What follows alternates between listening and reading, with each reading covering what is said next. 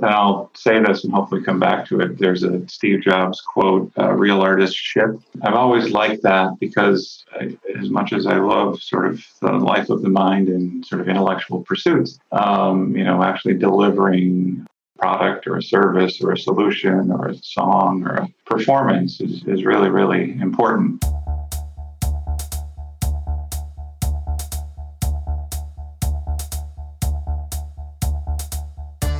Welcome to the Artist Engineer Podcast. Join me, Tony Tran. And me, Bill Robertazzi. Along with our amazing guests, as we explore how people's inner artists and inner engineer present themselves in their technical careers, in the art that they create, and most importantly, in living creative lives.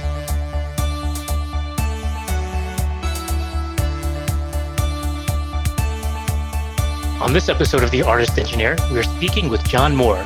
John currently serves as Chief Information Officer for the MacArthur Foundation, a well-known and respected grant-making organization in Chicago. As well, in the 1990s, John served in another leadership role that we'll explore, as a frontman, lead guitarist, and singer-songwriter for the indie post-punk hardcore band Tar. We'll delve into both experiences, talk with John about creative problem-solving, leadership, and transitions, and hear how he went from being a rock star in the musical sense to a rock star in the IT career sense. John, welcome to the show. Thanks for having me. So before we get into the leadership piece, which I think all three of us are pretty interested in, and how one informs the other, your artistic endeavors and your professional endeavors, I was doing a bit of research on Tar, reading. It said that you purchased a customized guitar or spec'd out a customized guitar to get built for you, an indestructible guitar, I believe, made out of aluminum. And so you're the lead guitarist, singer-songwriter for a band, which sounds very artistic, but wanting a very specific indestructible guitar sounds like a very engineering mindset. Do you recall that? Have thoughts on that? Yeah, I do. So that guitar, which I still own and play, was built by the luthier Ian Schneller. And Ian's gone on to make many, many instruments, including these really interesting rotating horns for Andrew Bird, which have showed up in Andrew Bird performances when the Letterman show and showed up at MoMA. This was, I guess, early 90s, and the band was pretty physical, pretty aggressive style of playing. And we were after sort of a very large sound, including one that would sustain quite a bit. It occurred to me that a guitar made out of aluminum might have some of those appropriate qualities. I think also being from Chicago, we're sort of around a lot of manufacturing, and the band's ethos had sort of a, mechanical precision kind of element to it. And so it seemed to fit into, if we were manufacturing, constructing these songs that were intense and, durable, or, had long sonic sustain and things like that, a guitar like that might make sense. Plus, I thought it looked cool.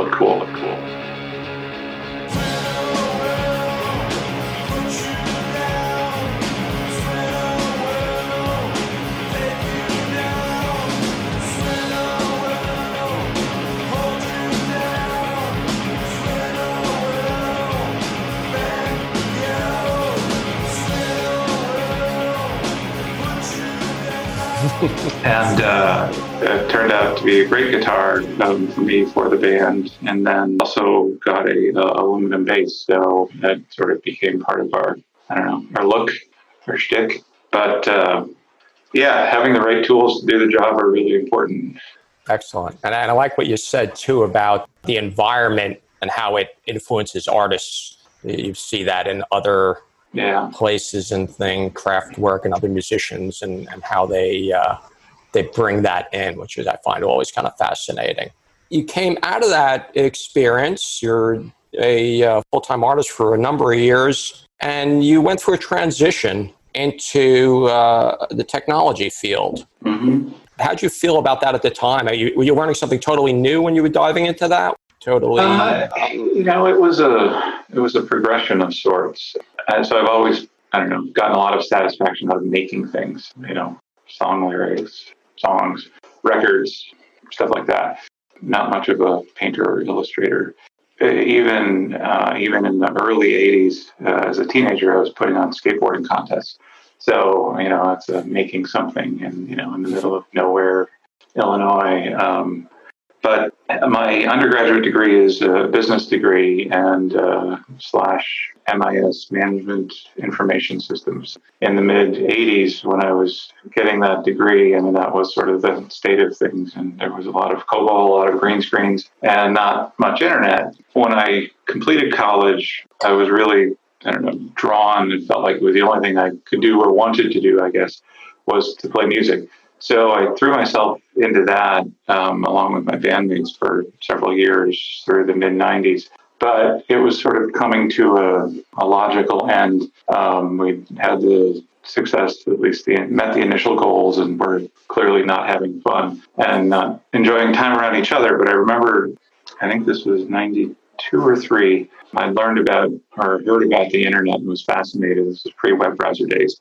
I worked in my part-time job, I worked in implementing systems, so I was familiar with a lot of things, but I started taking Unix courses to learn about, how the internet works, and that was my angle in on that. And so from 93 to 95, I started learning more about technology from, I guess, modern technology, not mainframe client server stuff. So the big change for me coincided with a move, and I moved to Seattle in 95.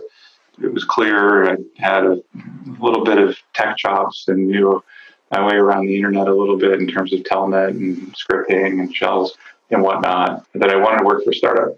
I was able to leverage my prior professional experience, get in a startup in 95, and just sort of threw myself into that, and was fortunately just as immersed and compelled to focus on that as I was in music, 6 to 8 years earlier. Moving from Chicago to Seattle was interesting. It was a completely different environment. Music stopped. I mean, now I would say it paused, but it completely stopped for the 6 years I was there. And I was working at 3 different startups, and it really changed my career. So maybe we start talking a little bit about the similarities of leading a rock band and professional life. The startup element, I imagine, was a transition that maybe made it easier. If you'd gone into a large Fortune 500 company from a rock band, maybe that would have been a different experience. Yeah, and the independent rock band, I would say indie rock was a term at the time. Post-punk was accurate from a musical style. But it was very much about interacting with people who were just as passionate about music, the subject, as I was, and really driven by the desire to create and interact. And so I saw some of that in startups, right? The founders had this incredible passion. It was also 95, 96, early days of all kinds of things on the internet. And the first company I worked at was selling software over the internet, which was sort of a preposterous idea or visionary at the time. There wasn't a lot of existing tools. So we had to figure things out ourselves. So again, that sort of mapped to a DIY kind of approach. This is a problem to solve, so let's figure it out. And so some of that was, building a network of like-minded technologists or, partner firms to help us. And so that was familiar. And, so building a team, and whether it was the IT team or the entire organization, playing the roles necessary, that was similar. Sometimes I'm a business analyst, sometimes I'm writing reports, sometimes I'm, doing operations, sometimes I'm sending out marketing emails. Sometimes in a band, I'm driving the van, I'm loading the van, I'm calling ahead to find out, directions to the next show and stuff. Pre-MapQuest.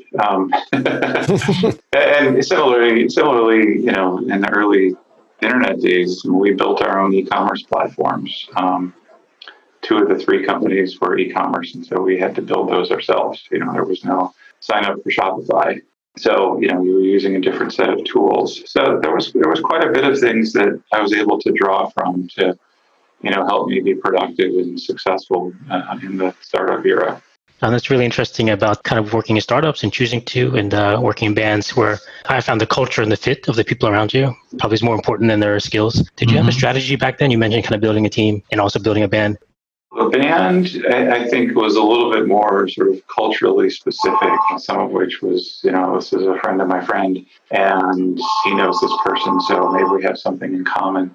And hiring people, certainly word of mouth or, a personal reference means a lot.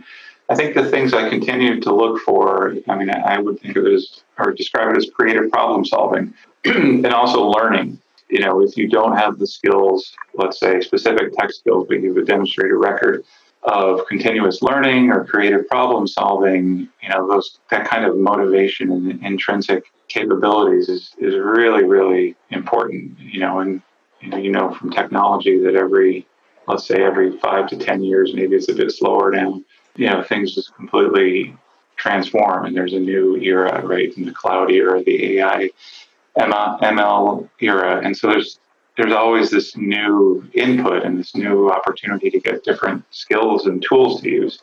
People who can navigate that and sort of demonstrate that, I think are really, really valuable. There's also the personal, are we clicking? Is this someone I want to spend 4 weeks in the van with kind of thing, whether it's a van or a cube farm or offices down the hallway. It's in a way the same thing. And when you're in a situation where you're excited and inspired to work with people every day or more days than not, that's a great thing. And I think as I've grown and my role has elevated, I'm not just hiring, but I'm thinking about the entire team or how technology fits in with the rest of the organization now. So, that's an interesting part of how my role has evolved as well. That's great. Yeah, I think finding people who you want to be around is probably more important than you didn't even mention, for example, hiring people for their technical fit. That's almost like a standard. So, yeah, I think you're going to find people with the technology fit. Whether it's they're on the right path to have the skills you need or they have the skills you need. Yeah. If you're building an IT team or a rock band, you've got different, instruments that people are playing or different approaches to how they play the instrument. The lead guitarist is not the rhythm guitarist. And even, maybe the bass player is the lead bass player. Like there's different roles. And so being mindful of that as you're making a team, and you can think of it in terms of diversity of backgrounds, diversity of experience. I think the better and higher performing teams bring a variety of people. It's interesting you said as you rose up in your career and you're now senior leader at a large, well-known organization, it almost becomes more intentional, doesn't it? You're part of creating the culture in a lot of ways and the fit. Yeah, I think certainly awareness of it. I'd like to think I've always sort of had that, mindfulness. The thing I think about is servant leadership. It's something that I believe in. The answer is in the room is absolutely part of it. And I think in my role, having been in technology for 25 plus years now, I still really, really enjoy the doing part. But I have a team of people who can do. And if they can do, 80, 90% as well as I can, then I can do other things, and that's something to keep in mind. And then others can be challenged. But it, in a way, ties back when I played, when I was going to say when I played music, but I'm still doing that. But when we were very, very active, writing a lot, it was a very collaborative process. It was a little slow, a little frustrating, but Bill, your comment about being dictatorial. There are times now, if we're in a moment of crisis or something, I will take charge and be very specific and directive if time is of the essence or something of that sort.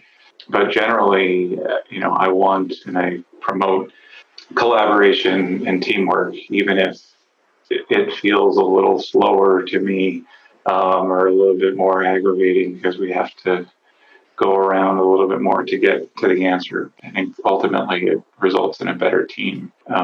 And I think the records and songs the band created, I think we all were pretty proud and satisfied with, because we were all, sharing in the creation of those. So you just mentioned there that you are still creating music. So you took a break for a number of years. And as I said, this is kind of a little bit how I've known you for many years and then didn't know about this rock star past, which was interesting. We've known each other, I guess, 8 years or so professionally. And I heard about this, and then it all just kind of clicked and made sense. I was like, oh, yeah, now I get it. I wasn't surprised at all. But you are back out creating again. And how's that feeling? What have you been up to? Well, gosh, and I've thought about this. I mean, I paused for, let's see, I guess it was a good 14 years between performances and didn't play a lot of music. I was very professionally focused, but I've always been a fan and remain a fan of music. Sort of at the end of the day, that's what I am. And so moving back to Chicago in 2001 allowed me to reconnect with a lot of people. And, we all have our communities and networks, social networks and otherwise. I started interacting with people I used to play music with, except I wasn't playing music. Then a good friend of mine, John Langford, who's the leader of his band, the Mekons, and has a number of bands, said, hey, why don't you join us for a couple songs?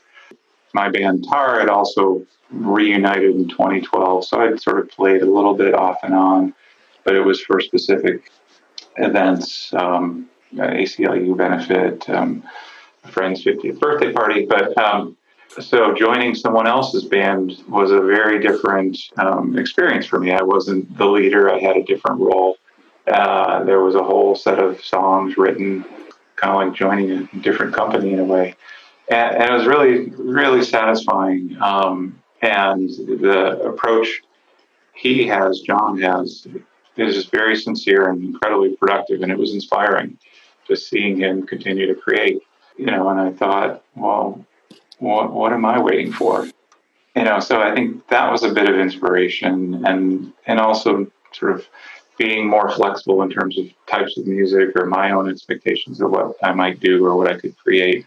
And so that sort of got me on that path. And then thinking a little bit retrospectively about one's career, as you're pointing out, people are not just maybe the person you see in the office in the pressed blue shirt, but, have a whole life. And generally, these other elements make people more interesting or fuller individuals. I've been thinking about, well, why am I not sharing this part of me, my MacArthur colleagues or whatever? And that got me thinking about, why not? What's the downside? So I've had some coworkers see my bands perform, but also thinking about now's the time to sort of tie this into lessons about leadership. And so, Bill, I presented last fall at the TAG conference to, 250, 300 people, something like that. And it was about that intersection. I was asked recently on the art side about what am I doing to deal with, get through, or handle, or process what's happening with COVID, which has been, challenging, unpleasant, and horrible. Digging in on the creative side has been very helpful for me in that. I don't know if it's therapeutic or it's a church of sorts, but it sort of made me say, okay, well, now's the time to share all of this about me as a full person and see how it interacts professionally. And so a couple weeks ago, I posted something on LinkedIn that tied them together, and the response has been pretty uniformly positive and quite large, which has been great to see, and is a validation of sorts. So it makes me feel like people are interested in that whole view of oneself. I think it's true now, both because of society, we're sharing more of our lives, but actually working from home in COVID, you can't help not sharing some personal parts of your life. Yeah. And people are finding as well, like helps people, I think, work better with you if they understand you're not just how you show up in the office setting. There's lots of things in common that are probably very surprising.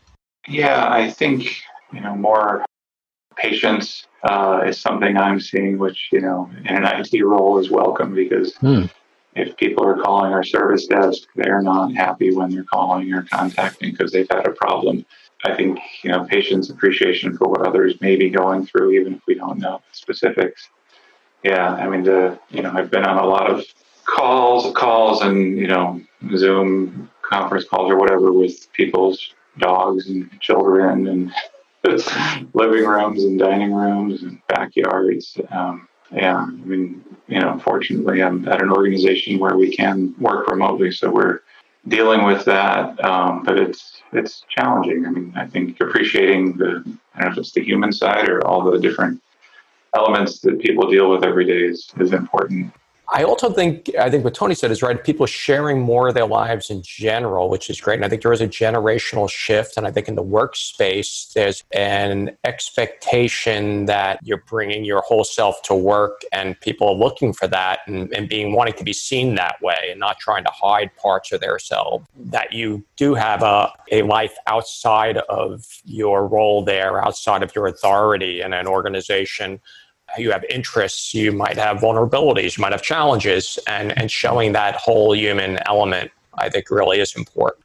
Yeah, I think that's something I've learned. I mean, I'm generally a pretty private person and not surprisingly an introvert in terms of personality, although maybe it is surprising. I would an introvert get on stage in front of 100 or more people and perform for a while.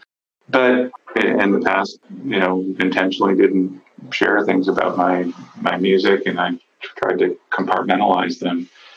But I think one thing I've learned is that bringing them together, makes a richer engagement, maybe a more authentic person. I've always believed in authenticity, so that computes or validates.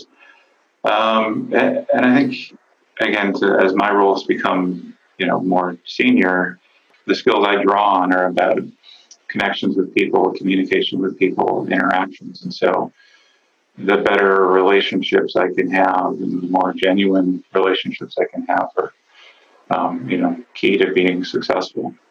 You go back a little bit to that band you joined and that person, I forget, it's John Langford, maybe? Langford, yeah.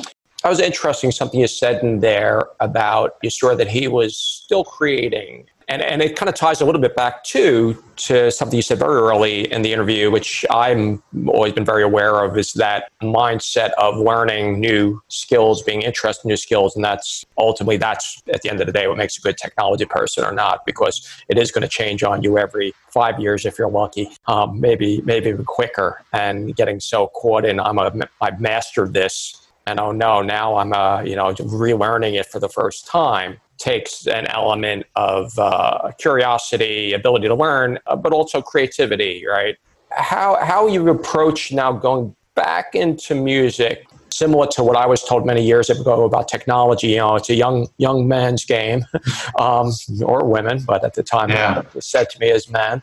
Rock and roll is kind of like that, but how do you stay newly creative? I don't know if I wrote this in a diary or something, but I think I was about 30 and I said rock and roll is a young man's game.